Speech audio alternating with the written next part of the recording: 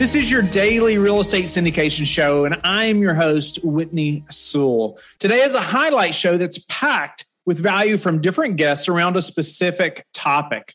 Don't forget to like and subscribe, but also go to lifebridgecapital.com where you can sign up to start investing in real estate today. I hope you enjoy the show. Our guest is Ben Leybovich and Sam Grooms. Thanks for being on the show, guys. Thanks for having us, Whitney. Thanks for having us. This is going to be fun. Yeah, I'm excited to have you all. And I know you all are the guys making it happen. Isn't that right, Ben? We do a few things here and there. We're quite bashful, you know. I don't think bashful is a way to describe Ben. So these guys have been investing in multifamily for a long time. They're great syndicators. They're making it happen. I'm looking forward to getting into this conversation. But Ben and Sam, give us a little update on what you're working on right now, and maybe briefly tell us, what you've done up to this point in the syndication business, and then let's dive right in. The last podcast Sam and I recorded, I was playing back the podcast with my wife. I happened to be in the car. She just looked at me and said, "You sound like such an ass." So today, because this is a family show and because you got a reputation to protect, I'm just going to behave myself. And the first way in which I'm going to do that is I will allow Sam to go first. Well, thank you, Ben. So in the last 6 months, we bought 215 units split between two properties. What is it, about $11 million purchase price? We raised about $8 million for those two deals. Well, the purchase price is about $20 million. Purchase price is $20 million. 19. 11 million. One of them was 11 million. So we raised 4.5 for one, 3.5 for the other one. Good deals. Nice. So tell us, what is your model right now, or your structure of your partnership between, Ben and Sam? What are your roles? I'm the good. We both underwrite. We get a deal from brokers. We both handle most of the underwriting. We sit down, go visit the property together. And then at that point is where we kind of diverge in our roles. And it's kind of happened gradually between the first and the second deal that we just mentioned. I'll handle mostly the debt, and Ben will handle the equity. And then we both manage the property pretty equally, meet with all the contractor appointments and dealing with the renovation. Reporting and things like that. And I've been buying multifamily since 2006. It's just, this partnership is fairly new, about a year old. I've been doing this for a long time. Yeah. So how did the partnership change from when you first started to now? I don't think it has. We like each other. We trust each other. And our areas of expertise are very complementary in the way we look at things, and with the way we process things is very complementary. So it's just fell in really, really good, and there hasn't been a need to change. What has changed is at the beginning, we were both trying to do everything. And like I just mentioned, we kind of naturally took on the areas we were strongest at and kind of did our own segregation of duties just organically over the last 6 months. So now you're just doing everything, Sam? Pretty much. That's a nice way of saying I do everything. Hey, somebody needs to look pretty while he does all of that stuff, okay? So again, I do everything. So how did you all determine who would be paid what in the beginning of your partnership? I've heard people ask that. Well, we're looking at partnering, and how do we structure that? And what should that look like? And how do we do that? Or what's worked for you all? I'll give you a very simple answer. If people are concerned out of the gate about who's going to get paid for what, they're not looking at the right thing. What they should be doing, figuring out how to underwrite deals, how to get taken seriously by brokers, how to get some deal flow, how to raise some money. Like Sam and I never even had a conversation about who gets paid for what and why. It just makes sense. Like once things make sense, they make sense. They don't require a conversation. So I don't know, Sam, if you disagree with me or what, but we just never, ever talk. Look, I want a great deal. He wants a great deal. That's where our focus is to find a great deal. Everything else is going to fall in place if we have a great deal. All of this other nonsense is just nonsense. It's just you're going to focus on how much you get paid. How's that help you get a deal? Yeah. To be more specific, we split everything 50-50, but yeah, like Ben said, there wasn't really much discussion early on how we were going to structure it. It was just, we just started looking for the deal before we worried about anything else. Because if you don't have a deal, what does it matter? There was a discussion about, do I even want to go there? No, I appreciate that. And I appreciate both answers. But I just get that question often. I've heard it myself. And that's a silly question. Listen, the reason most people don't make the money we make and don't buy the apartments we buy is because that's the kind of thing they focus on. That's exactly the wrong thing to be focused on if you really want to be a player. This is what we're trying to tell you. It's like, yes, you're hearing this question a lot. And guess what? Only a few of the people you talk to are actually doing deals. How do those two things line up, right? The people doing deals aren't worried about stuff like that. And I agree. And if you both have that relationship that you're going to partner, then it's not a big concern anyway. It's going to work out. You can focus more on the finding the deal and the underwriting like you're talking about. So, Leo, tell us a little bit about a recent deal that you all have closed on. Maybe the most recent one. Tell us, why you bought the property, what looked good about it, and maybe your buying criteria. Did it meet your criteria or not? Ben, should we actually talk about Silvertree so we can talk about some results as well? Sure. So Silvertree, we bought it about 6 months ago. It was 98 units. We purchased it for $8.2 million, raised about 3.6 of equity. The rents, I think, were $600 when we took over, Ben, on blended. Not quite. Yeah, a little under $600. We're spending about $12,000 per unit to fix up the property. $7,300 of that is on interiors, but that's giving us a $340 rent bump per unit. So we're getting rents up to over $900. And that's kind of what you have to see in the Phoenix area is about a $300 increase. So mathematically, let's back it up and explain to folks why you have to see what you have to see. So Whitney, most of your value add is a function of filling up vacancy. Right? In most municipalities, you go to Houston, you go to Ohio, Columbus, Cincinnati, you find that quote unquote mismanaged property, right? That's what we all want. We want that mismanaged property. Well, what does it mean mismanaged? Mismanaged means you've got some vacancy because the ownership doesn't want to deploy capital to bring units up to par. A lot. They're running at, 78% occupancy, 73% occupancy, 84%, whatever. And so when you take that over, majority of your value add is a function of going in, fixing what needs to be fixed and filling up the vacancy, bringing it to 94%, 95%, whatever the market going physical vacancy is, right? That's the majority of your value add in most value add plays. And then you put some lipstick on the pig and raise the rents $50, $60, and you call it a day. Okay. The problem in Phoenix that grows 1.5% in 1 year is that there's such a population explosion here and such a lack of inventory in $800 to $1,200 apartments. There's no vacancy. Even the most horribly run property is generally speaking operating at market occupancy. So what does that mean? What does it mean to buy value add in a place like Phoenix that's an extremely high growth market in a county that is the number one growth county in America? What does that really mean? What does it look like? Well, what it looks like is you have to actually do the value add. You have to actually create the additional revenue. There is no vacancy. When we took over Silvertree, there were 2 vacant units out of 98. When we took over South Mountain, there was 1 vacant unit out of 117. There's no vacancies because there's just no vacancies because there's a lot of demand because of the population growth, right? But we can't underwrite no vacancy. But you can't underwrite no vacancy, right? So you need value add. I appreciate you putting that in there. You need value add just to get like the South Mountain that we just closed 3 weeks ago. I think the sub-market is annualizing at like 2.6% vacancy. The entire submarket. Okay. What do you do with that? You underwrite 5 or 6% vacancy because that's what is sustainable historically. But then you need value add to compensate for the difference between the 6% and the 2.4% in the marketplace right now, which is not sustainable. You have to assume it's not sustainable, right? So you need value add just to compensate for that and break even. And then you need a bunch more value add in order to actually make returns. So what it looks like is $300 per door plus.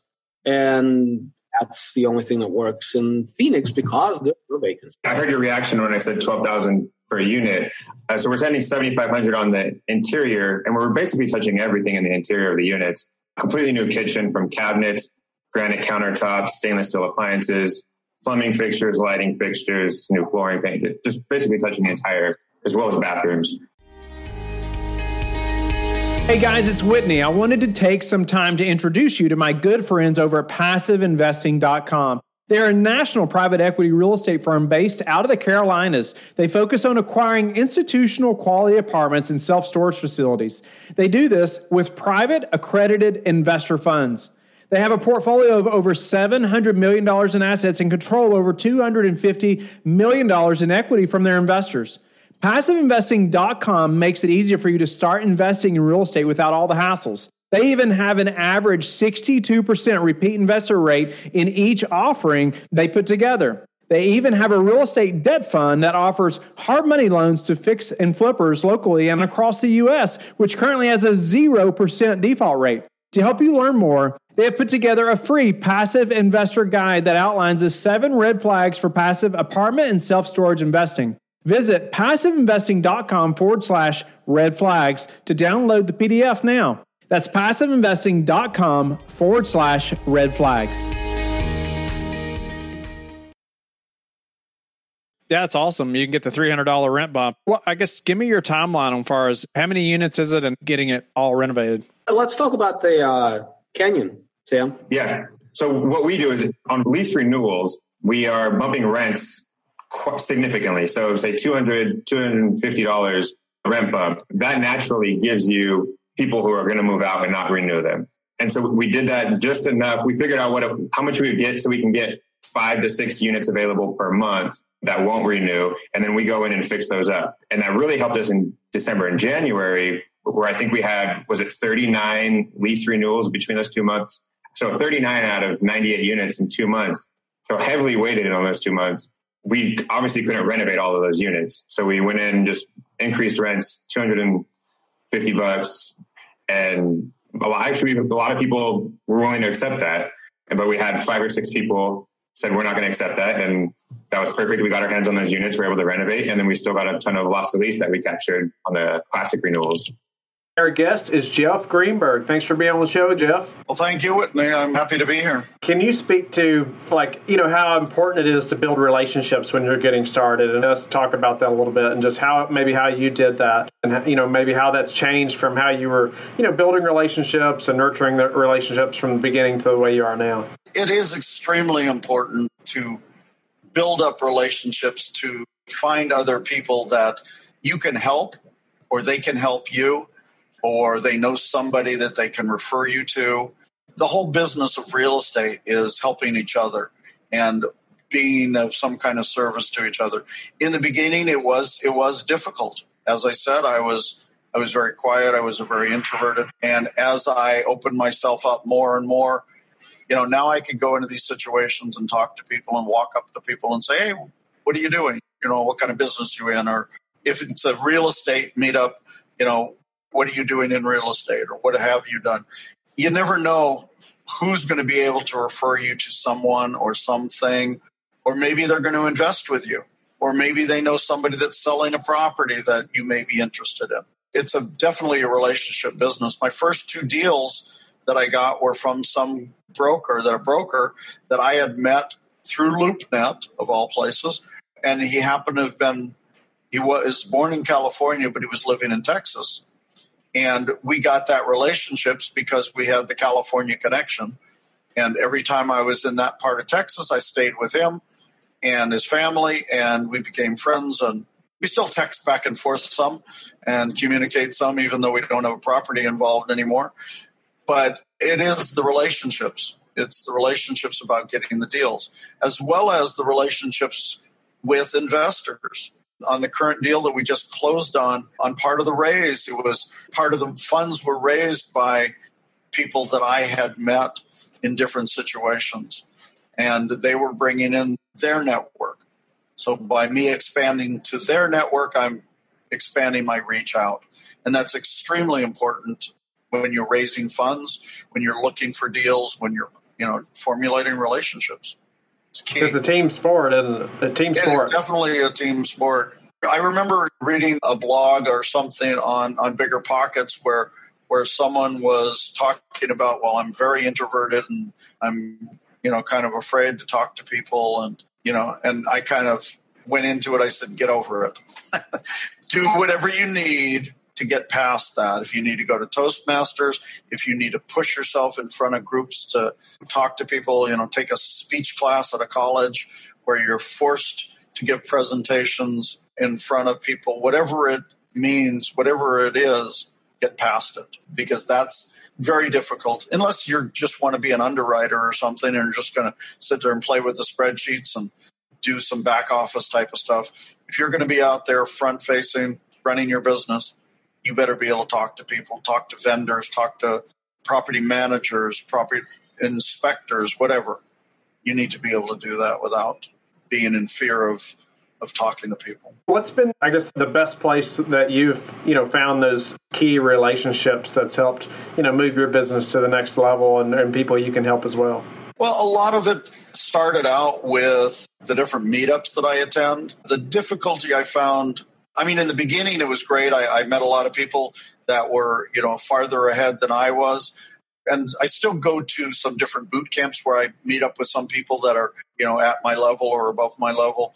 Probably the most influential one is a mastermind that we've been involved with. And there are some extremely impressive people in that mastermind that are totally open to talking to anybody at whatever level.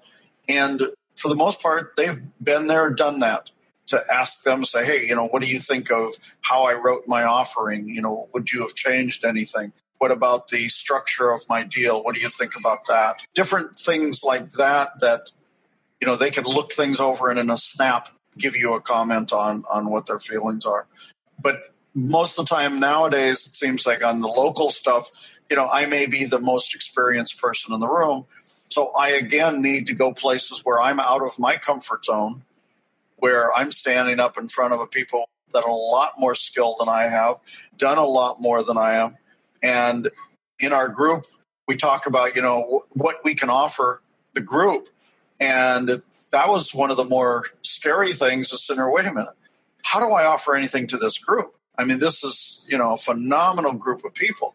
And so to try to come up with what I could offer them is probably one of the more difficult things, is how I can help them in their business.